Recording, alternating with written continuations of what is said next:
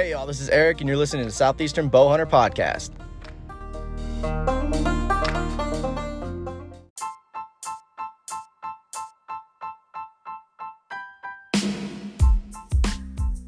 What's going on, guys? Welcome to another episode of Southeastern Bow Hunter Podcast.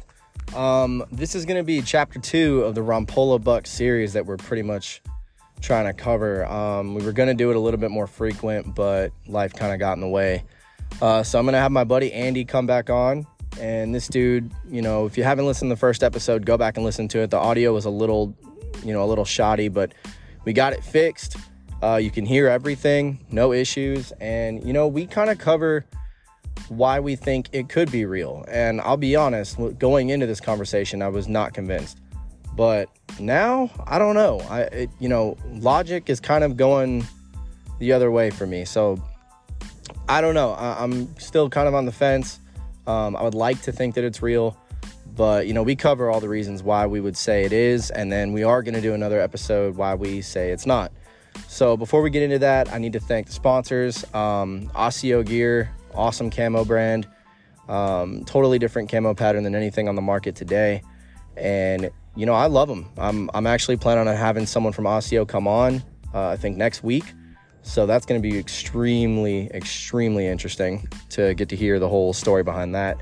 And, it's great to have them on. They support a lot of other guys too. So I love that brand. Awesome people over there. And you can save 10% by using our code SEBH10. And that'll save you 10% off pretty much anything site-wide. Next up, got to thank Summit Tree Stands. I'm a huge fan of Summit. I actually was working on my Viper a couple days ago, putting some stealth strips on there and getting it as quiet as I possibly could. And they're actually running a Father's Day deal from June 1st, which has already passed, but June 1st to June 19th. And it saves you $25 off any climber or hang-on. So go check that out. And, you might be able to use the promo code that we have with that and save even more money. That promo code is SEBH15, saves you 15% site-wide. And, why not? Season's only in about now 3 months, less than 100 days. So get your stuff right. We're going to be doing a lot of season prep episodes, some early season tactic episodes. I'm going to try and get T-Bone on, Jay Maxwell, maybe a couple other, bigger names, more experienced guys that can maybe help with, early season tips and tactics and all of that. So last but not least, got to thank Urban Archery Outfitters and Thrill of the Outdoors. I say it all the time, go make a hunter profile, okay? Go on there. They have awesome products you can buy, gets you big game bucks. I don't see a reason why you wouldn't. Doesn't cost you any money, except when you buy the products. But you get something back from that, and then you can put in for a auction on a property that you have permission to hunt. And it doesn't have to only be in Georgia. It could be throughout the whole country. Real quick, got to give a shout out to my buddy JD Cobb from Drawback Outdoors. Fantastic photography. He and I are both practicing for the state shoot next month. And, I'm feeling pretty confident about it. I think it's going to be a good time. And, hopefully we can place decent. Our equipment's not as good as half the other guys. But, we weren't that far behind when we both went to the qualifier. So I don't know. It's gonna be a good time. Then I got to thank Andy Freeman from AA Outdoors TV. Go check out his YouTube channel. He just did a video recently of some lighted nocks that I'm actually going to be getting. They're called Halo nocks. They're one of, if not the lightest one of, if not the lightest knock companies out there. They come in at 20 grains. They fit all arrow sizes. Super bright, super easy to turn off. And why spend $40 on 2 nocks when you can spend, $40 for 3? And I'm going to reach out to them, try to get somebody from the company on so we can talk about, the design and all that stuff. T-Bone uses them. He's a huge fan of them. And he's the one that actually turned me on to them. So I'm going to give them a shot this year, see how they do with my regular nocks. And, if I like them, I'll use them. If not, then no big deal. But, that's pretty much it for, all the shout outs, all the sponsors. This episode's a good one. Mitch, before we get into it, it's kind of a long intro, but I just want to say before you listen to this, Mitch has gone through hell and back. And the things that he's dealt with just because of one animal, I would never wish on anybody. Half the hunting community thinks he's a liar. The other half believes him. I couldn't do that level of stress. And so I just want to, if I know Mitch probably won't hear this, but if he does, I just want to say, like, people make mistakes. If you did fake it, I don't really think you did. There's a lot of reasons why that we cover in this episode. I'm still on the fence, like I said, but the majority of it, I'm starting to believe that deer was possibly real, because, you never know what's living in the woods. We don't know every single animal that's out there in regards to, deer and their sizes and all that stuff. Like, it's amazing what these animals can do. So just kind of go into this episode with an open mind. And, like I said, we're going to do an episode basically the opposite of this, where we both kind of give our reasons why it could not be real. But the Rompola buck's a legendary deer, so regardless, I don't know if Mitch is ever going to come out and talk about it. Me and Andy are kind of working on a plan to try and get in contact with him, with, associations, I guess, with like a big name company. I'm not going to name it because there haven't been any discussions yet. We literally just talked about this last night. But, we've got a plan, and I'm not making it like my main focus, but it's something that I would like to know and could bring a lot of, closure for a lot of people that maybe want to step on Mitch's name. And even if he did fake it, like I said, people make mistakes. Sometimes people get wrapped up in, antlers, and, it's obviously for the wrong reasons, but nobody's perfect. And there's some things that maybe he did that I wouldn't agree with. Actually, I know I wouldn't agree with, but that I don't think has anything to do with his hunting status or his hunter status, whatever you want to call it. So anyway, that's the long intro. Really good episode. Really, really good episode. I can't wait to get Andy back on. So you know what? Let's just dive into it. Rompola buck, chapter 2.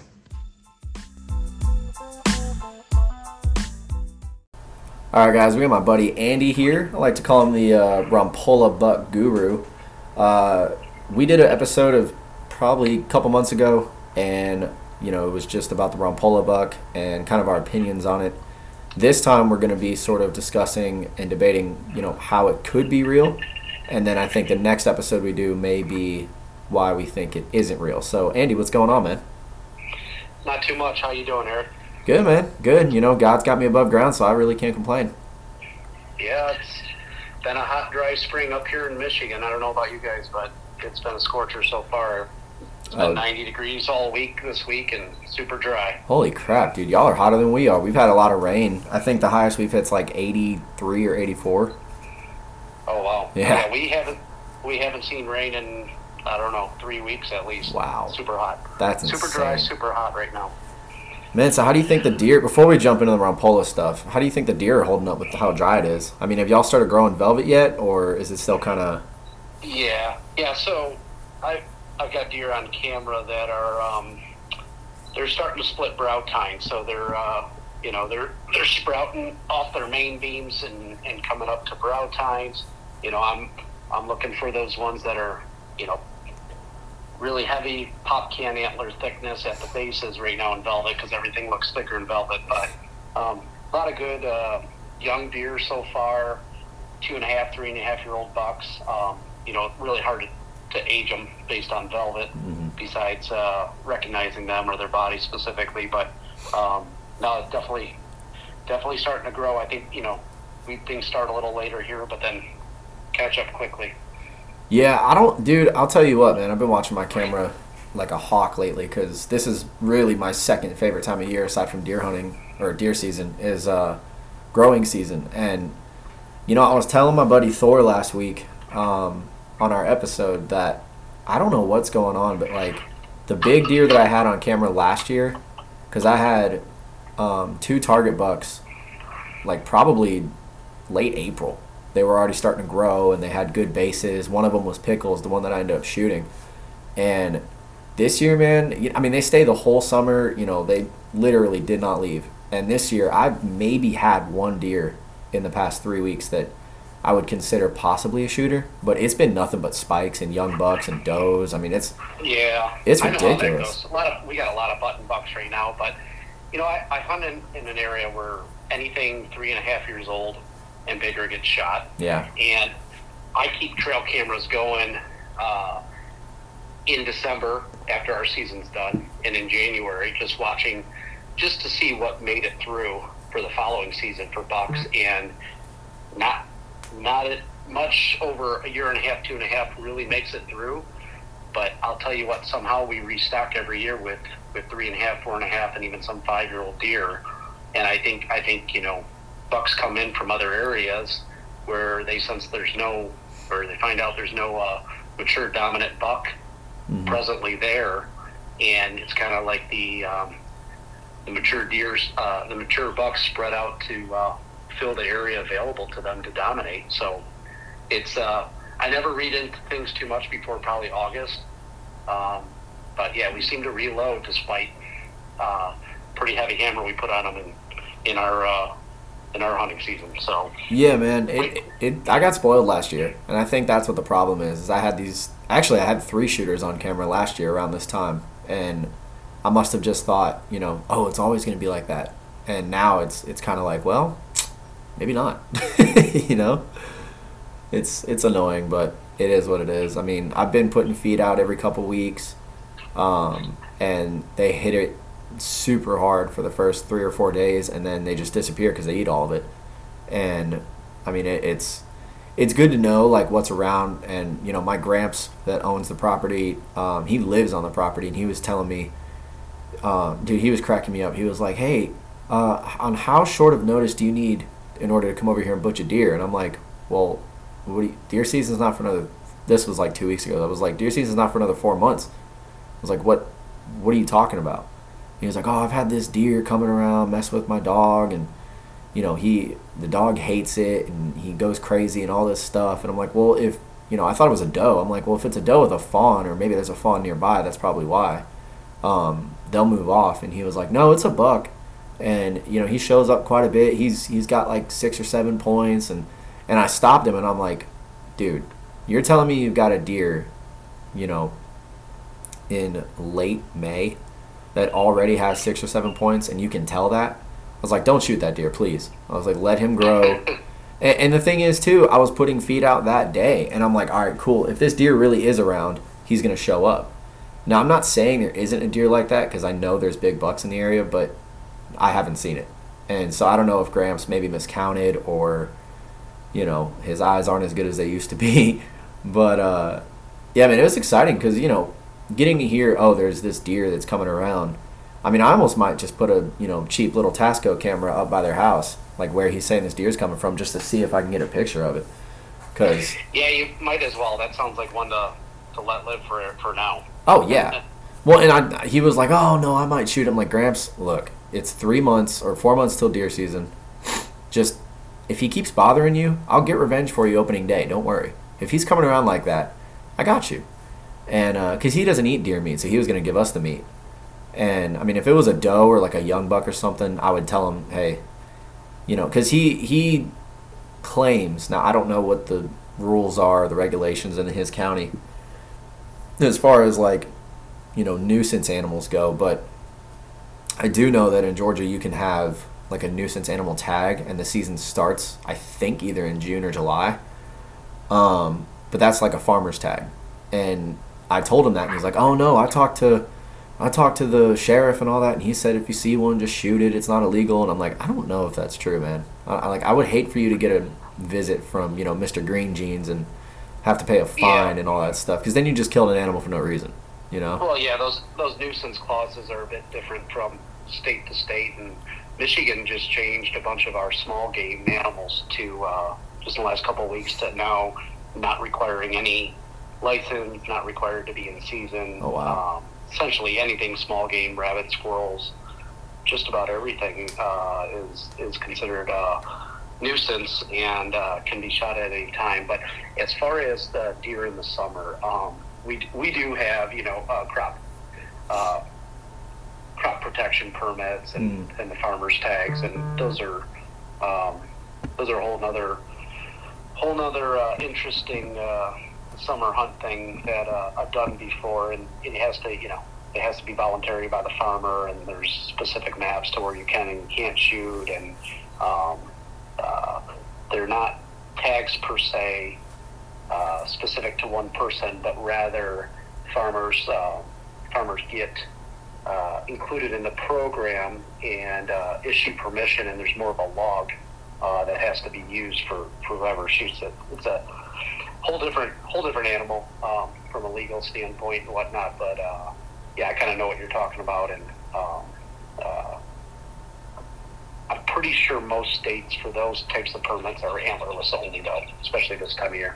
Yeah, like I said, I haven't looked into it. A buddy of mine did ask me a couple years ago if I'd want to go, and I think because he got permission at a place that had, you know, the nuisance tag or whatever, and he said he went. He didn't see anything, which I think is kind of funny because it's like these people are complaining about, you know, deer tearing up their crops, and then when a hunter goes in there, granted it's 90 degrees, so you're sweating no matter what, and he didn't see anything, and I'm like, well, you kind of did the job for them if they're not coming around anymore, at least during the daytime. Yeah.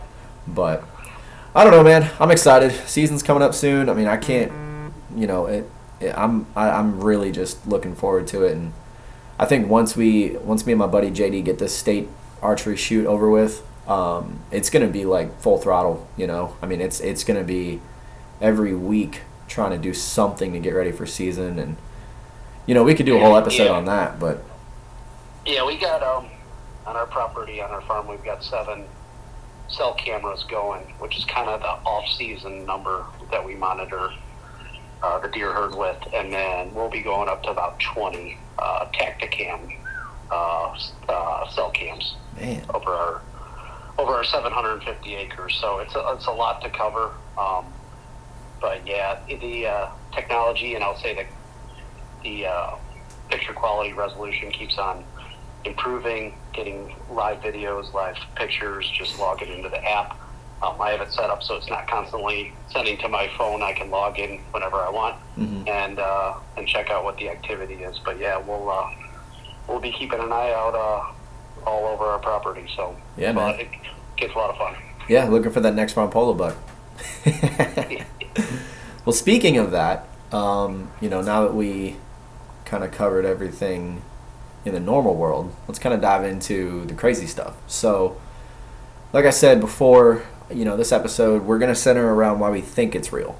Now, I've got my own opinions. You've got yours. You've sent me probably hundreds of pictures at this point, and we've debated for hours on, you know, some of the sketchy things about it and how it could be real, how it couldn't. But for the sake of this episode, where do you want to start with how it could be real? Because I've heard some stories from people up there that there's giants. I mean, Garrett told me about I think a 230-inch deer that got killed a couple years ago up there. And, you know, I know that there's giants everywhere. Not saying that there's a lot of them, but they exist. I mean, I've seen one in a place that I didn't ever think I would see something like that. And, you know, so I mean, I guess, yes, it is possible. So what would you say is like your kind of opening argument, I guess, for the case, you know, it being real? Yeah, so I put together some notes in advance, and obviously I've spent some significant time up in that area this year. And, you know, what we have to keep in mind is Mitch was a known expert and had a strong reputation for killing big deer in non-traditional areas before this deer. And that jumps off the page to me of any of the facts. In legit certified deer, inspected deer, DNR, you know, DNR aged and biologist aged and inspected deer for years. Not just in that area, back in his original home state of Missouri. Mm-hmm. He had proven a certain level of skill and knowledge that was well beyond his time. So if you look at his track record, it's not like someone that went out and got lucky. It's not like someone that didn't know what they were doing or never did it before. You know, his scouting tactics,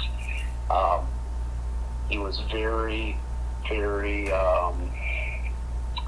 well in tune with these deer even in years prior to the year he took them. As these bucks developed, his scent control was beyond his time. He was always using the latest technology for bows and archery. I put a post out just a little bit ago about custom shooting systems and the prototype bow that he used there. I mean, he had a nickname, the Swamp Master, even before this, and he proved a success in multiple states for 40 years leading up to this deer. So it's hard to say that the skill and the accolades weren't there, because they were. But yeah, I just think his equipment, his scouting, his understanding of deer patterns, and his scent control. I mean, the types of ghillie suits he wore, and the scent enclosing or scent sealing suits that he wore that were almost like wetsuits. He did stuff that wasn't the norm at the time, that was pretty cool, and just showed that he knew what he was doing in every regard. So personally, I just think, yeah, some of those little things that he did ahead of his time, and all his accolades leading up to that deer. And here's the thing: when we look at both sides of this, as we have reasons for it to be real, reasons against it, it's kind of the same evidence on both sides, because those that are believers use this whole track record and history of all these different big bucks he shot as supporting evidence in their favor, and the naysayers, or the ones who oppose it, use it, all the same evidence against this story, and saying that, well, he faked all these others, and this just supports the theory that he was a fraud and these were all fake. So it's kind of like the same evidence grows the story in either direction, Eric, to be honest. Yeah, so, I mean, I've seen, so you said, like I said before, you sent me hundreds of photos, and I've seen a lot from before the deer, before the big one, that, I mean, without a doubt, and they're, basically grip and grins, except he never smiled, which was crazy. But well, I'm gonna get to that. I'm gonna get to that non-emotional point. That's in my notes. But gotcha. Yeah, you're on the money so far, for sure. Yeah, and so when I first heard about the deer, not even just the, I guess, attraction of, oh, this giant buck was killed somewhere that it shouldn't have been, and all this other stuff. When I first dove into it, a couple years ago, I mean, I saw all the deer he shot, and the fact he had a state record when he was pretty young. I mean, that it almost seems like if anybody was going to do it, it would be him. But the thing is, with what everybody else was saying, and then some of the other stuff that came out to light, I mean, that's when it kind of became hard for me in a sense. But I still would like to, think, oh, that could be real, because I've seen the recovery video, I've seen, all of the photos that were from, the day that he supposedly killed the deer. And I mean, to be completely honest, dude, like, I bought it for sure. And there's still times where I'll watch that stuff, where I'll see photos or new photos surface, and I'm like, well, maybe, because I mean, there are certain things about the deer, that if you just look at the evidence as far as the photos and the video, aside from the mount, I mean, you can't really tell. And you mentioned something about like DNR and all that, and what kind of strikes me as interesting is if he did fake the deer, I mean, that'd be kind of hard to pull off in front of DNR of all people, because they know deer, they know what deer look like when they're on the ground, they know what they look like alive, what they look like dead.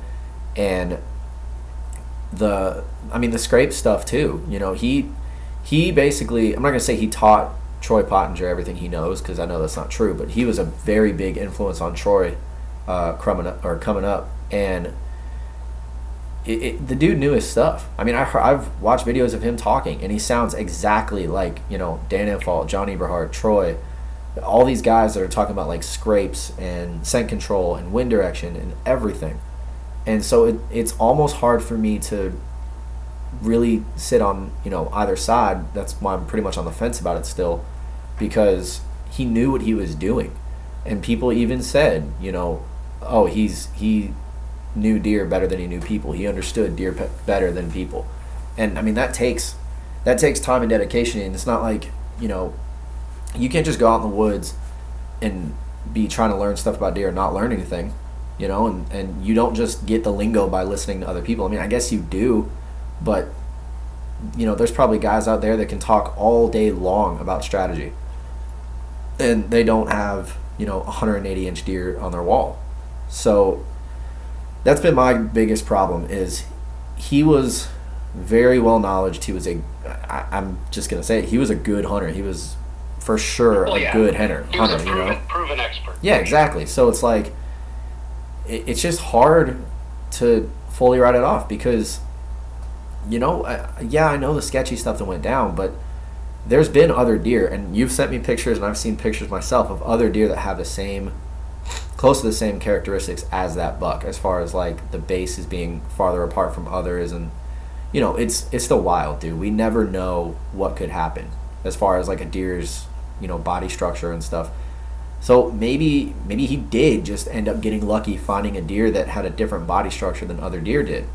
That's not to say that I'm 100% believing in it, but that's kind of my argument when someone's like, oh, there's no way. I'm like, well, we can't say that because we don't even know everything in the ocean. We can't know everything about an animal. Like, we still learn new things about animals every single day. So yeah, and he was the expert at pinpointing areas where bucks could mature to I'll say a peak age in terms of body size and antler size. Yeah. Now, the thing to keep in mind is this buck was 7.5 years old. It weighed 260, 270 pounds, somewhere in that range, I believe. Everything lined up, just from the body to the antlers to the area it was in. Not too many people had seen it alive, but there's at least 2 people that have come forward and claimed to have seen this deer alive on foot. It's not Really? 0, but it's not many. And you wouldn't expect it to be many, though, if the deer was able to make it to 7.5 years old and, a low pressure area. He was the expert at really understanding the deer, but also getting in those, lower pressure areas and getting access to those lower pressure areas up in that area, not just there where he shot it, which you kind of have an idea where it was, but a couple of the others. Going back to Missouri, he said he shot the state record at age 13 or whatever and broke his own record. Then again, those records are so old, it's hard to validate them. You can't really prove it to be true or not, because it was before real good record keeping in the state or even nationally in Missouri. But then comes to Michigan, and that original state record, 180 class deer, he shot was legit, was on the up and up. Everybody knew about it. I know I personally spoken to other people who were hunting the same deer, and I know exactly the spot it was taken, and it's not all that close to the spot where he took the 216-inch supposed potential world record buck. So the thing to keep in mind is, then years later, he shot a 198-inch, nearly 200-inch super wide 9-point, which I've sent you pictures of as well. Mm-hmm. And that was that was 30, 45 minutes northwest of there in Leelanau County, in a whole nother county, whole other area. So the story does check out that, even though these were all sort of anomalies, big bucks, he was able to find them in different places. It's not like one line of genetics. And people keep going back to, this line of genetics is similar with all these wide racks, this, that, and the other. And I don't think there's a high correlation of the line of genetics. I think there's a high correlation of the ability to locate the biggest buck in an area or the most mature deer to harvest and gain access to it and go for it. That was very telling to me. Yeah, I mean, like you were saying with him being able to find, the big deer and like where they hang out. I mean, it just goes back to what I was saying before about, if you go in the woods trying to learn about deer, you're going to learn about deer. And if you spend enough time and start realizing like, okay, this is what I've seen either seen a big buck bedding in, or maybe he busted him out while he was scouting, or maybe he went hunting in there and saw one and just didn't get a shot. I mean, that is something that I feel like it doesn't even need to be said, is if you learn what big deer like, you can find them. And especially a deer like that one. I mean, and the thing is too, I never knew that there was people that actually had seen the deer on foot. You're talking about the 216 inch, right? Correct. Yeah, at least two people have claimed to see it alive, and that before it was shot. That just adds more validity to it, because it's yes, people can lie. Okay, I mean that's a given. People lie all the time, but for me, do they have a reason to lie? Yeah, maybe, but they didn't kill it. So I mean, what's the point now? Unless they're like, just huge Rompola fans and they want people to think it's real. Okay, fine, I can accept that, but at the end of the day, the dude knew what he was doing, so it doesn't really surprise me that he was able to find a deer like that if the deer was actually real. And the thing is too, like you mentioned, genetics. Dude, genetic anomalies happen all the time.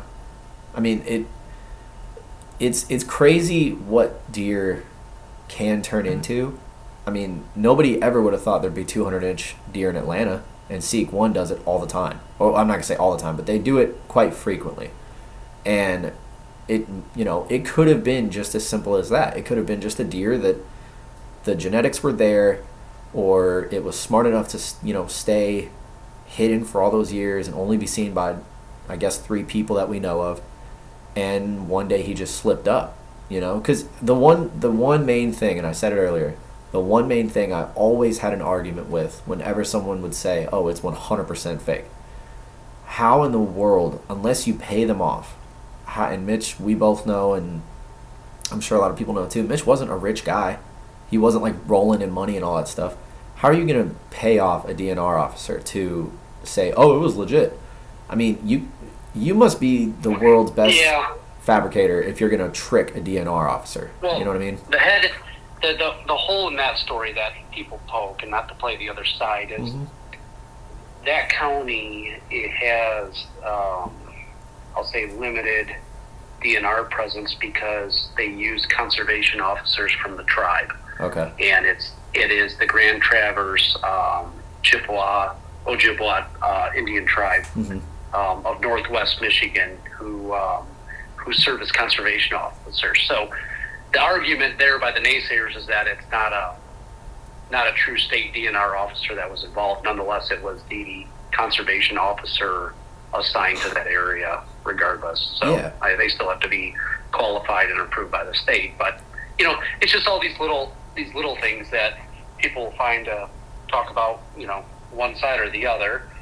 Speaking of that conservation officer and the and I'll say the others that saw and inspected this deer, that was actually number 2 on my list for supporting evidence of why it would be and could be real, is that all the firsthand accounts by those who saw it, felt it, touched it, all said it was legit. You had Bill Bailey, the Native American tribal conservation officer who we were speaking about, Lee Holbrook, who was one of the scorers, Gary Berger, Al Brown. These were the Boone and Crockett, Hope and Young, and Commemorative Bucks of Michigan scorers. You had friends and family. You had the butcher shop account, the actual processor he took it to. They didn't have a scale. He wanted them to weigh it. They didn't have a scale, but nonetheless, the neighbors and close family, friends all have the same account. We don't hear of anybody who said, hey, I was there, I saw it, I felt it, I touched it, and I had a lot of questions about it. It's actually just the opposite. Yeah. And yes, these people saw it at different points. Some saw the deer dead in the flesh, the body, in the back of the truck. Picture I sent you earlier today. They saw it like that. Some saw it just the skull cap and the horns, but the exposed skull cap. Others saw the mounted version of it. The guys who scored it actually scored it when it was mounted. He used a different cape to mount it. It was mounted very, very quickly after it was shot, sometime in December or January because he already had a Cape tanned ready to go, which brought up more questions. But we know he was an antler and a deer junkie and had all sorts of antler skulls and capes laying around and all sorts of stuff. But nonetheless, nobody that saw it firsthand brought up any red flags or concerns about it. That's kind of my second point here out of 6 or 7 that I wrote down about why it would be real. Yeah. Well, and the thing is, too, like, a DNR officer, his buddies, maybe not his buddies, but people that knew him, I can't see back then them trying to, really see any sort of gain from saying it was real. I mean, maybe to get some notoriety, for knowing the guy who holds the world record and all of that stuff. Maybe. But it just seems... nobody was getting super rich off of it. Not even Mitch himself. Exactly. Right? What did Mitch walk away from? People act like he walked away from a world of riches. He walked away from a couple $10,000 offers to get X-rays and some tours and some sponsorships. But it was not life-changing money, in my opinion. Yeah. And two, it probably wouldn't be a level of wealth he would even be interested in, knowing the way the guy lived before and after this all happened, to be honest. Yeah. And that's the thing that I keep pointing back to is, like, I say it all the time, dude. Like, if one day my wife just up and leaves, God forbid, but if one day she does that, I could 100% see myself going down the road Mitch did as far as, like, being a deer person, only focusing on that. I mean, that's something I would probably do. And just sort of putting myself in those shoes, it makes sense because, I would learn a lot. I'd find where these deer are at. If you have the time, and I think Troy mentioned something about this when he was on Kevin's podcast.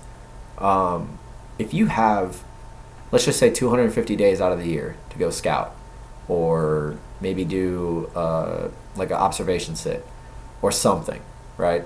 You'll have encounters. You'll see animals that you probably wouldn't see on a camera. You'll find sign in places you never would have thought. And you just learn from that. So if Mitch really was basically a deer in a human body, I mean, it makes perfect sense. And throw out all the other stuff, the eyewitnesses, the fact he wouldn't get it x-rayed, the money he turned down. Before this deer showed up, nobody ever questioned him.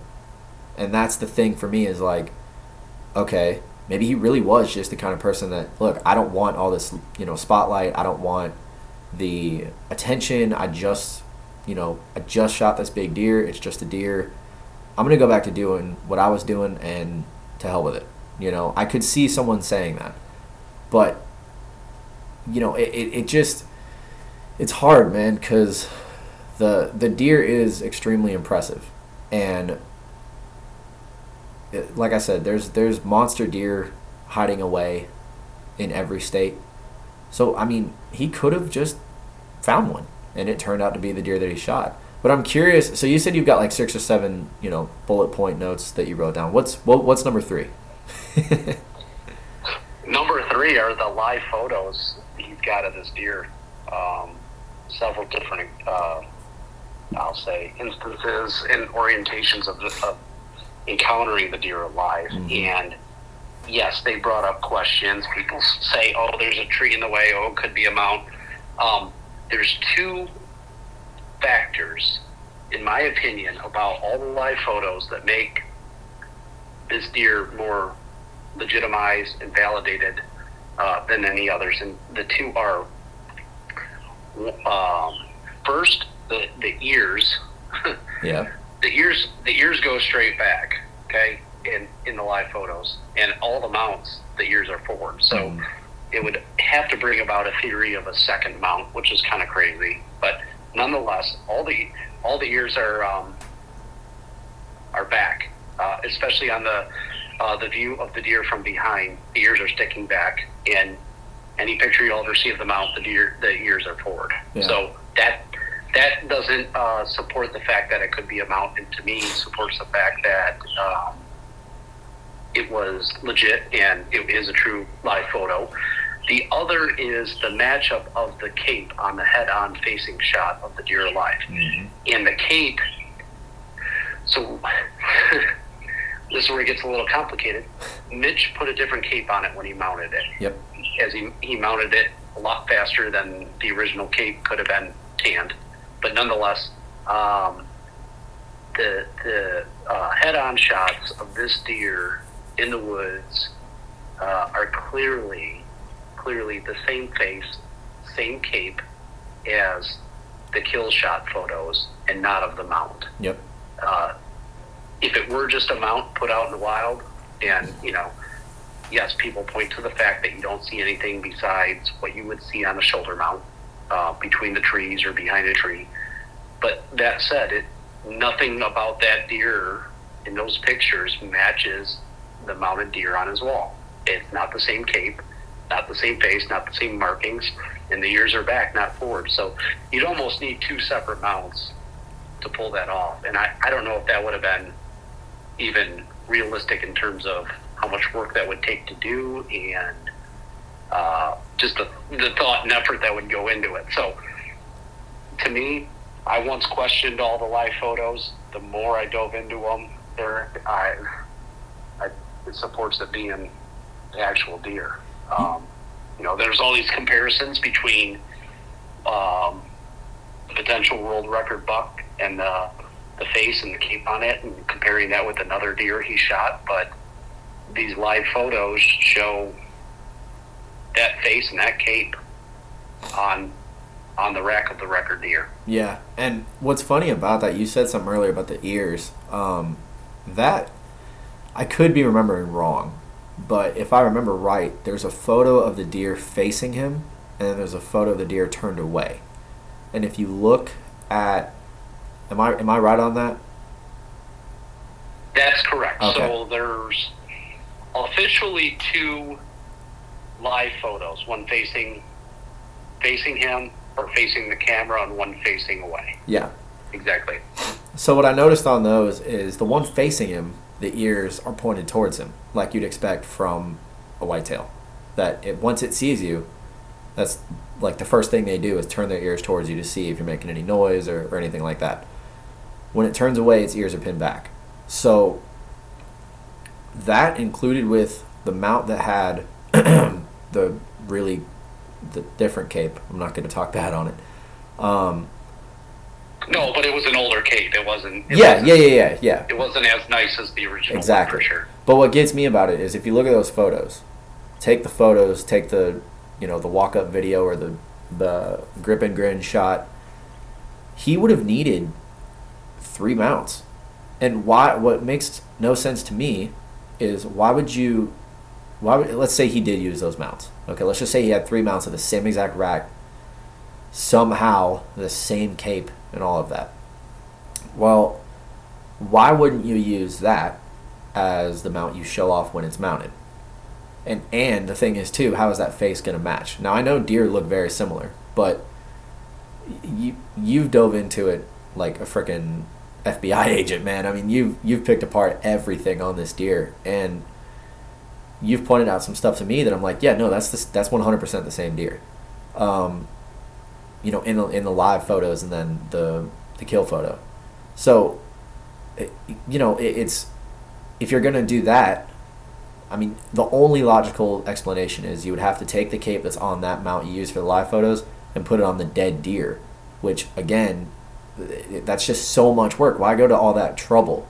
And I feel like that would be something that'd be very hard to cover up, So yeah, those live photos, man, they get me, because I'll look at that and I'll see the ear movement and everything else, and I'm just like, well, that's a big stretch to say he did three mounts. And if he made those mounts, why was the official mount so much worse? Yeah, you could take your time, I guess, but I've seen other mounts of his and they're not like world class. No offense to Mitch, but they're not.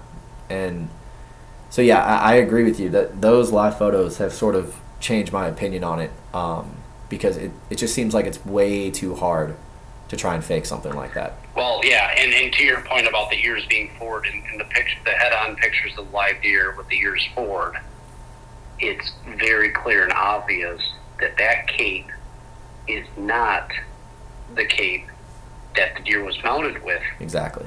With the ears forward. Yep. It's the cape from all the kill shots. Yeah. So it just seems like a lot of work to go through to try and claim a world record. I mean, people have done crazier things. So I'm not saying he couldn't have, but I just don't see it. When I think about that amount of work, it'd probably be less amount of work for anybody who opposed this deer, was a naysayer, to to try to put together photos of that dead deer with different antlers on it, whether it's photoshopped or whatever it was. We look at this photo of what appears to be a deer with the same face, same cape, with smaller antlers. I mean, the effort there to do that these days would be a lot less than what it would have taken Mitch back in the day to fake this, to be honest. Yeah, and I'm actually glad you brought that up, because I've looked at those photos side to side a few times, and it is convincing to a point, but at the same time, it's deer do look similar, and there is a good chance that this one deer that was the world record supposedly, and then this other buck that he killed, I mean, dude, it wouldn't shock me if they had some of the same, or not same, but very similar facial marking, structure, all that stuff. Because they're both old deer. Well, what if they're siblings? What if they're twins? Most does have twins each year, right? There's other explanations for why they could be of the same genetics and have similar markings and facial structure. The thing to keep in mind is not to discredit anything that BK Outdoors looked at here, because I kind of got on that bandwagon as to view for a while, but the quality of the other deer pictures is not good. No, it's hard to compare. It's just hard to compare photos from the 90s. We all know it. I mean, they're all grainy, and what Brian did, I mean, he like I said, he brought up a good point, and he pointed out some very, very good, details that I never would have noticed. But again, like you said, they could have been related, or they could have just looked the same. I mean, if you tell me to look at like my deer Tank that I was hunting, or I say my deer, he's not my deer, but the deer Tank that I was hunting last year, the big 130, basically the target buck I had all season last season, and you look at Pickles, the only difference is Tank is bigger. That's it. Their faces look almost identical. They don't have the same rack, obviously, but it's really hard to differentiate a deer by its face, unless it's got some crazy marking or like a scar or injury or something like that. And I mean, there's multiple different types of subspecies of deer, so it could have been that the supposed world record and that other buck that we're talking about could have been the same subspecies, so they look similar. I mean, there's so many things, and I know this is all just our opinions and stuff that we're pointing out and all that, but it's not as simple to say, oh, he didn't want to get it x-rayed, fake, because he never came out and said, oh, I faked it. He never came out and said, yeah, I drilled the antlers on or did anything like that. So it's all speculation, but at the same time, there's a lot of evidence, I feel like, really more for it to be real, because of the live photos, because of the fact that it's a different cape on the mount, the walk-up video. I mean, there's a lot of things going against it, but there's also a lot of things going for it. Well, that's where I was kind of going next with the next one, Eric, was the number 4 on my list was that recovery video. Yeah, that you just brought up. I want to hear about that. And well, I've watched it. Yeah, I probably watched it 100 times, and I've watched it in its duration. I've watched it just the video and turned off the audio, and I've also just listened to the audio and not watched the video. Uh-huh. And a couple of observations. Everything in the video, seems authentic, looks legit. People say the deer looked wet or washed, or the leaves weren't torn up where the deer crashed. I mean, that's hard.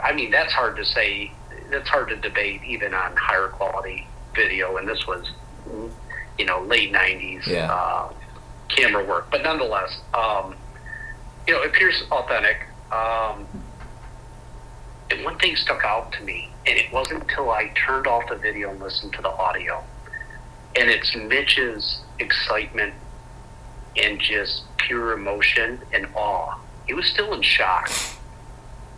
And you can take all the pictures, all the videos, all the other analysis of any imagery aside, and just read the emotion of a person.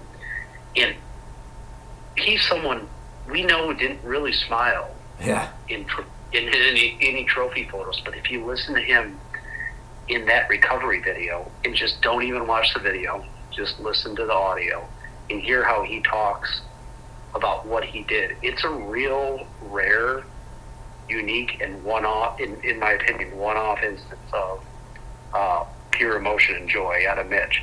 Yeah. He talks about how it was a short shot. I think it was only a 12 or 15-yard shot. He double lung. He calls it center shot it, so not too high, not too low. Yeah. Wasn't trying to get cute with it.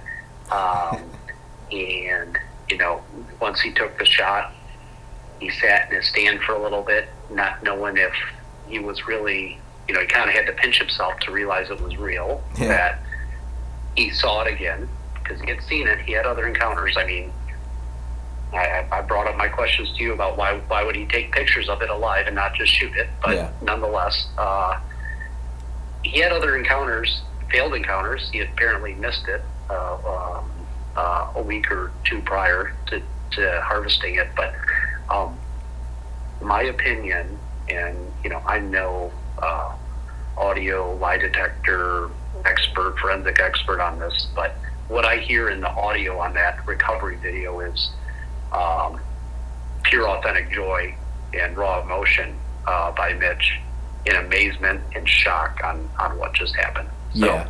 I think that's huge. I think that's often undervalued and overlooked, to be honest. Yeah, I mean, I'd have to go back and listen to it because it's been a minute since I've watched that video. But, I mean, dude, I'll tell you what, when I think it was probably like 3 or 4 years ago, I came across that video for the first time. All right, I just started learning about the deer. I mean, I knew about it, growing up, but I never really dove into it. And it's like you said, watching the video, it looks authentic. The only thing I have really a question about is if he double lunged it, where's the exit hole? But again, I double lunged my deer last year. I had no exit hole. So that's not to say, like, you can double lung them and just have no exit hole. Maybe it stopped in it, And I've seen a lot of people say that. If it catches a rib just right. He was using a 4-blade mechanical. Yeah. You don't know how that expanded, how well it did. It's also a short shot, so you don't know how much the broadhead actually opened up to its full expansion. Yeah. And if it caught something on the other side and didn't go through, I think the pictures in the video show, the arrow's still halfway out of it. Yeah. So it's not unheard of. Yeah. And the thing is, like, I see people on Facebook sometimes say, like, oh, well, where's the exit hole if you double lunged it? And I always want to comment, like, dude, there's not always an exit hole. There's, like you just said, there's things that can stop it. And then you touched on the leaves being, rustled up. I'm pretty sure that when I walked up to Pickles last year, the leaves weren't really that rustled up. A deer doesn't always have to do that. They don't always do, like, the death kick on the ground or whatever you want to call it. And sometimes they just fall over. And they might spaz out a little bit, but they're not, like, Sometimes they just lay down calmly. Yeah, exactly. So I'm with you on that. If it doesn't happen right in front of you at within 30 or 40 yards, if you're in a heavily wooded spot, you might not know. Yeah, you'll have no idea what he did. So yeah, I'm 100% with you on that. I'm not gonna lie, dude. I'm starting. You're kind of changing my mind here a little bit. Before we did this, I was kind of on the more not believing side, but after hearing all of this, well, I might get you, 60, 40, 80, 20 one way, and then we'll do another episode, and I could probably get you back the other way, and that's what keeps the story alive, in my opinion. Yeah, well, and before we hit the next bullet point, it was killing me when you were up there, and doing I would assume a lot of research while I think you were visiting family or something like that, and oh yeah, yeah, and you sent me, I think you drove past his place and you were like, oh, or you just sent me a photo and I was like, don't tell me. I was like, that's not it. And you were like, yeah, same truck, all of that. I was like, dude, go knock. Please go knock. Like, go, please, for the love of God, go try. And you kind of gave me some insight on Mitch, and it made me feel a little bit of, not, I don't want to say pity because that sounds disrespectful, but it made me feel bad for him because I know that me just being a bow hunter and all of that, and I mean, yeah, I've got the podcast, but I wouldn't want the type of drama and, I guess, living hell that he went through after all of this. I can't even imagine having half the hunting community thinking that I'm a liar and that I'm faking stuff. And then, I mean, it'd be nice having the other half thinking I'm not, but, I just feel bad for him because I don't know what that's like, nor do I want to know. But, I just have sympathy for the guy. So I kind of just had to get that out there because I know I've somewhat bashed him before. And, yeah, he's made mistakes, but everybody makes mistakes. So no, but, we talked about it, and he's been very private, very reclusive, not really too many public appearances, not on social media, even though some people think he's secretly a participant in the fan club. I don't see it. Personally, I don't see it. I don't think he has the interest. I don't think he has the motivation. Yeah. That'd be hilarious if he was, though. It would be hilarious, for sure. But the thing to keep in mind is he started to go quiet long before this. And what I mean by that is he stopped entering deer in any of the record books long before 98. Mm-hmm. It was sometime in the 80s. He had a fallout with both Commemorative Bucks Michigan, where he was a member and chairman of, and he had a fallout with Boone and Crockett over multiple issues, and it apparently was tied to some of his personal legal issues, which I don't correlate to support or not support this deer whatsoever. Yeah, in my opinion, that stuff isn't important when it comes to the deer's credibility. He stopped entering deer. He had no incentive to fake the deer if he was done entering records for over 10 years. I think he stopped in 87 was his last Commemorative Bucks of Michigan entry. Yeah. So real, fake, whatever in between, he wasn't entering deer for over 10 years. Yeah. He probably wouldn't have entered it even if there was never controversy or questioning about it. Yeah. So, people point to the Milo Hansen agreement, how he signed that. Why wouldn't he sign that if he's never going to enter the deer? And he hadn't entered any other deer he shot for 10 years. So, yeah. He asked hunters here in Michigan honestly, less than 50% of the hunters in Michigan enter deer in CDM. The county I hunt in, I track pretty well in that book, and it's the same 20, 30 people entering deer. Mm-hmm. And the guys really taking nice 150s, 160s every year by bow are not putting them in there. Yeah. And I've got a few deer that if I put in there would be top 10, top 20. I'd probably have 3 top 20 in the county if I entered them. And by no means do I believe I've shot the 3 biggest deer in the county ever. It just speaks to the lack of people entering deer in that book, because you put your name on that deer in that book, and the technology out there with Onyx and plat maps and everything else, people know where you've taken it. So you're basically telling everyone what you did, where you did it nowadays. Yeah. He was somewhat, in my opinion, here in Michigan, in the majority of those that stopped entering deer. And the whole X-ray thing, had he done it, he would have been the first and only to ever have to do that. Yeah. So I think it would have been just as much, if not more, questionable if they actually went through with it, to be honest. Like, I wouldn't go through with that on any deer I shot. Yeah. And, I've never obviously faked a deer or had swapped out a rack or manufactured and modified anything. So, anyways, well, and before we move on from that, I did talk to Dustin about that. I think it was off the episode, but he and I talked about the whole X-ray thing, and he didn't have to get his X-rayed, and I don't even think Milo had to get his, and it makes me think like if maybe there was some, and I'm gonna sound like a conspiracy theorist, but I'm starting to wonder with all the things so there's two deer that stand out to me that should have been bigger or are bigger than the Hanson buck, and it's Mitch's buck and then the King buck, and both of those, Milo, I'm not gonna say Milo was involved. Milo was definitely involved in the Rompola buck, but the King buck, Boone and Crockett completely messed up, and it should have been the new world record, but for some reason, it almost feels like they're trying to keep the the Hanson buck as the world record as long as they can. Yeah, and it doesn't make any sense because it's like, why? Why does it matter? Why does it matter if it's his? Okay, if it stands for a long time, I guess you could try to convince people there's credibility that typicals don't get that big, which they really don't. I mean, if you look at the record books, Justin Pope and Young, Buckmasters, all that stuff, they don't get over 200, much less over 210 that often. But why would you want to just keep this one deer at the top for the longest time? It just, there's some weird stuff going on. I think it grew in value. I think it had a huge, a trade show following. It's been sold and revalued, reowned.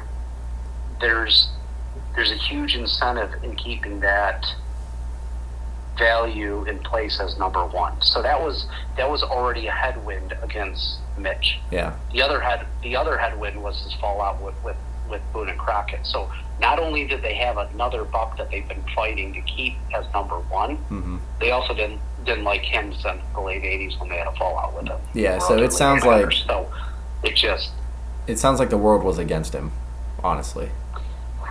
So the way I'm going to put this, Eric, is that, and I was saving this to close with, but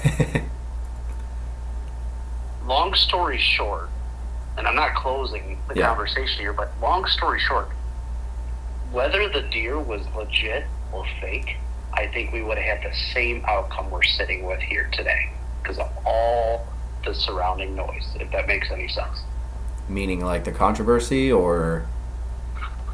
So just all the politics. Oh, yeah. I mean, there's still politics with Dustin's buck. Milo Hansen, all the politics with CBM and Boone and Crockett. Mitch not having entered any deer in a record book of any sorts for over 10 years. I think whether the deer was real or fake, and we're talking about reasons why it would be real, the outcome very well could have been the same either way. Yeah, that wouldn't surprise me because, I mean, I'll be honest, dude. I have no intention of probably ever entering a buck in a Boone and Crockett. I would do Pope and Young, even though I know they're kind of with Boone and Crockett now. But, I've always been partial to Buckmasters because they do it in a way that, they're measuring all bone and there's no deductions, which their method seems like a good method to me because you're not measuring what isn't there or you're not taking away stuff that's there. You're measuring what's there. Now, they don't do inside spread, but still, I mean, I don't know. Dude, I could do a whole episode on what I think about every that. organization, and we could have an episode just breaking down the differences, how one organization measures deer versus the other. But, if you ask Guinness Book of World Records what the biggest deer is ever, they tell you the one that weighs the most body-wise. Yeah. Everybody's got their own metrics and qualifications, and it's at the end of the day, it gets very, very subjective, right? Yep. That's true. So, what number are we on right now? 5? We have kind of bounced around. Sorry about that. No, it's fine. That's my ADD monkey brain working. 5 went to 6, but what 5 was and what is a good last one is this fan base and cult following he's got. So you've got a fan club with over 7,000 members. A lot large national group of fans. Oh, yeah. Following Very multiple vocal. states, not just here in Michigan. Yeah. They adamantly insist the deer is real. Mm-hmm. You can't convince them otherwise. You and I both know that. Yeah, I haven't even tried. I love conversation with you because we can talk about both sides of it. Yeah. In that fan club, you can't really discuss both sides of it. It's only pro Rompola because they are 100% convinced. Yeah. And to be honest, the closer you get to Mitch, the more people are sure about this deer. And what I mean by that is, the closer you get relative-wise, family-wise, friends-wise, first-hand accounts, it's less skeptical the closer you get to them. So I find it hard to believe. And I've got some very close friends here in Michigan that don't know Mitch or not from that area, but from what they know about it, completely believe it's real. And yeah, they probably got some motivation to say Michigan's home to the world record. Yeah. Even though the historical statistics on our deer don't support it, they would love that anomaly, which you and I agree is possible to be from here. I don't think you get a cult following and a fan base of over 7,000 people if there's not some potential legitimacy Yeah. to the deer. Yeah, So- I mean, that fan group, man, they're pretty vocal about how they feel about it. And there's some guys that go on there and they'll say some stuff, and I'm like, okay, you're pulling a rabbit out of a hat right now. But, I mean, you have a perfect point there because, it's just like the deer itself has been a topic of conversation for, 25 years? And 25 years this November. yeah, and so there's things coming out, like there was that Boone and Crockett score sheet that wasn't the original, but all the numbers match up. There's the first-hand accounts, like you said, the closer you get to it, the people that actually knew him all say it's legit. And what it really is turned into, and I guess we can close with this because I know you and I could go on for hours about everything to do with it, but the way I feel about it is, first off, it's a deer, okay? The fact that the guy pretty much, I'm not going to say lost everything, but lost a lot of credibility to a lot of people and now has to basically become a hermit because of an animal, I think that's terrible. I think that what the industry did and what the community did was pressure a guy who probably wasn't, very public about his life. He probably wasn't very social with people. I mean, like I mentioned earlier, he was more of a deer person than a people person. And I can totally understand that because, dude, I'll tell you what, there are days at work that I'm like, I'd much rather be hanging in the woods watching deer than listening to this guy complaining about something that I can't even handle today, For sure. Yeah, so I totally get it. And I really do feel for him because I'm like, I put myself in his shoes and I just think, would I want a life that I couldn't go to the grocery store during the daytime because a bunch of people that live in this area know who I am and they're going to start, calling me a liar or bugging me about an animal I killed 25 years ago? I mean, it's really sad. And I don't know if that plays into my belief in the deer. It shouldn't. But at the same time, take that away, you start looking, like I said, the live video or live photos. There's apparently a live video somewhere. There's the video of him walking up on it, and like you said, the audio of him being just ecstatic about shooting this deer. I don't even think I'd be walking if I shot a deer like that. I probably would have called the ambulance and been like, hey, I'm having a heart attack. Make sure you grab the deer when you grab me too. Yeah, exactly. Yeah, because it's just the deer, and I call it the most legendary deer in modern history, I guess you could say, because for an animal like that to survive where y'all are, I know it's not known to be a big buck state, but there are big deer killed there every year. And it's the same thing I said earlier about how Ch.2 has found giants in a city. All right? And, like, if they can live here, they can live up there. Because there's no ag fields. There's no, giant, farms that these deer can go to over in Atlanta. I mean, I grew up 20 minutes from where Lee and Drew hunt. Okay, so I know the area like the back of my hand, and there's nothing like that. So it's 100% possible. And yeah, and it's not that there's not as big of deer shot up here. There's just not as many in that score range. There's not as many 150 to 200s, but it's not, it's the lack of frequency. It's not or I'll say it's the quantity. It's the quality, not the quantity, that exists here. To your point. Yeah, well, and that's the thing too is, there's deer right now. I'm guaranteeing it that on the public land, WMA down here that I hunt, I guarantee you there's a 180 running around somewhere. There's probably a 200 running around somewhere. But that deer is so smart because especially with public land, because it's gotten so much pressure, it knows where to go where no human's going to go. I mean, 2 years ago, a buddy of mine was scouting, I think it was like in August or July or something. And I was just following him around, because he knew the area better at that time. And, we start walking into this super thick brush. I mean, dude, it was so thick I couldn't even see 2 feet in front of me, And so I'm just following him. Thankfully, he's a tall guy or I would have lost him. But, we're walking through all this stuff, and I'm just thinking there could be anything in here. Obviously not right now because we're not, they're not going to be around us. But a deer can walk through that and find a way through it. And then when we got through the thick stuff, we went into this like big briar patch where we found a ton of hawk sign. And the whole time I'm just thinking there could be a giant that somehow figures a way through this or stays in here or beds in here and he's fully covered. And you would never know that he was there. And it was right by the road too. So, with the big woods and everything y'all have, I 100% could see, a deer being able to just hide away for 7 years or however old that deer was and grow to be a big size. Because with the one thing I have learned about deer growth is antler size is based on stress, food, and age. And so if the deer, say there's not a lot of predators in the area, okay, that stress is gone. If there's maybe one guy tromping around every now and then, there's no hunting pressure. If he's got a place to hide, he can go hide. And then he knows where the food's at, he knows where the water's at, he knows where the cover's at. I mean, it's not impossible for a deer like that to grow anywhere, not even just in Michigan, but anywhere. So I know I'm going on a rant.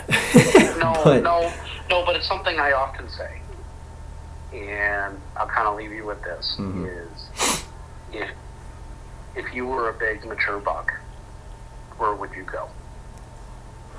And if you think about that, you could find a lot of places where, hunters aren't going to be. Yep. So go where the people are. are. Mind of a deer, as Mitch often did, and find where they're going to go where they don't think they're going to see you. And yeah. That's kind of what he had a track record of doing. So. Yeah, I completely agree. Well, man, this episode, I think we did Mitch some justice here. I really do. I hope so. Yeah. I hope so. We talked about how he kind of lives in hiding and doesn't come around much, and Yeah, it seems like a sad way to live, honestly. And I hate it for him. I really do. Whatever the truth, whatever the reality is of this, nobody deserves this. No. Right? And say he did fake it. I mean, I'd be the first one to forgive him. Be like, dude, I get it. You got wrapped up in the antler stuff. People do it. But I just have a tough time believing that he faked it. After everything we've talked about and the possibility of, a deer like that growing just anywhere in the United States, and how well he knew deer, how much time and effort he put into it, and everything he learned, and all the stuff he was saying before everybody else on the market was saying it. It points to somebody that was capable of finding a deer like that. And like you said, it's not the quality of the deer up there, it's the quantity. That doesn't mean that something like this couldn't be walking around there right now. I mean, just because you're good at finding deer, honestly what it could have been is Mitch was good at finding deer and maybe he got lucky. I don't mean to take away his credibility or anything like that, but he could have got too good at what he was good at. Yeah. So, I don't know, man, but this episode, it's got me hyped. It really does. We need to do another one like soon. Like I said before, we'll do another one. Yes, we need to do another one soon. I wanted to do it more frequent, but life and everything got in the way. So, no, we could do one once a month. I think that would be great. Yeah, I completely agree. So I guess the next one we can cover, why maybe it's not real, and you could change my mind again. But I don't know, dude. It might be kind of hard at this point. Sounds good, Eric. It's been a pleasure. I appreciate the time with you and look forward to the next one, man. Yes, sir. Me too. Appreciate it, man. All right. Talk soon. Yes, sir.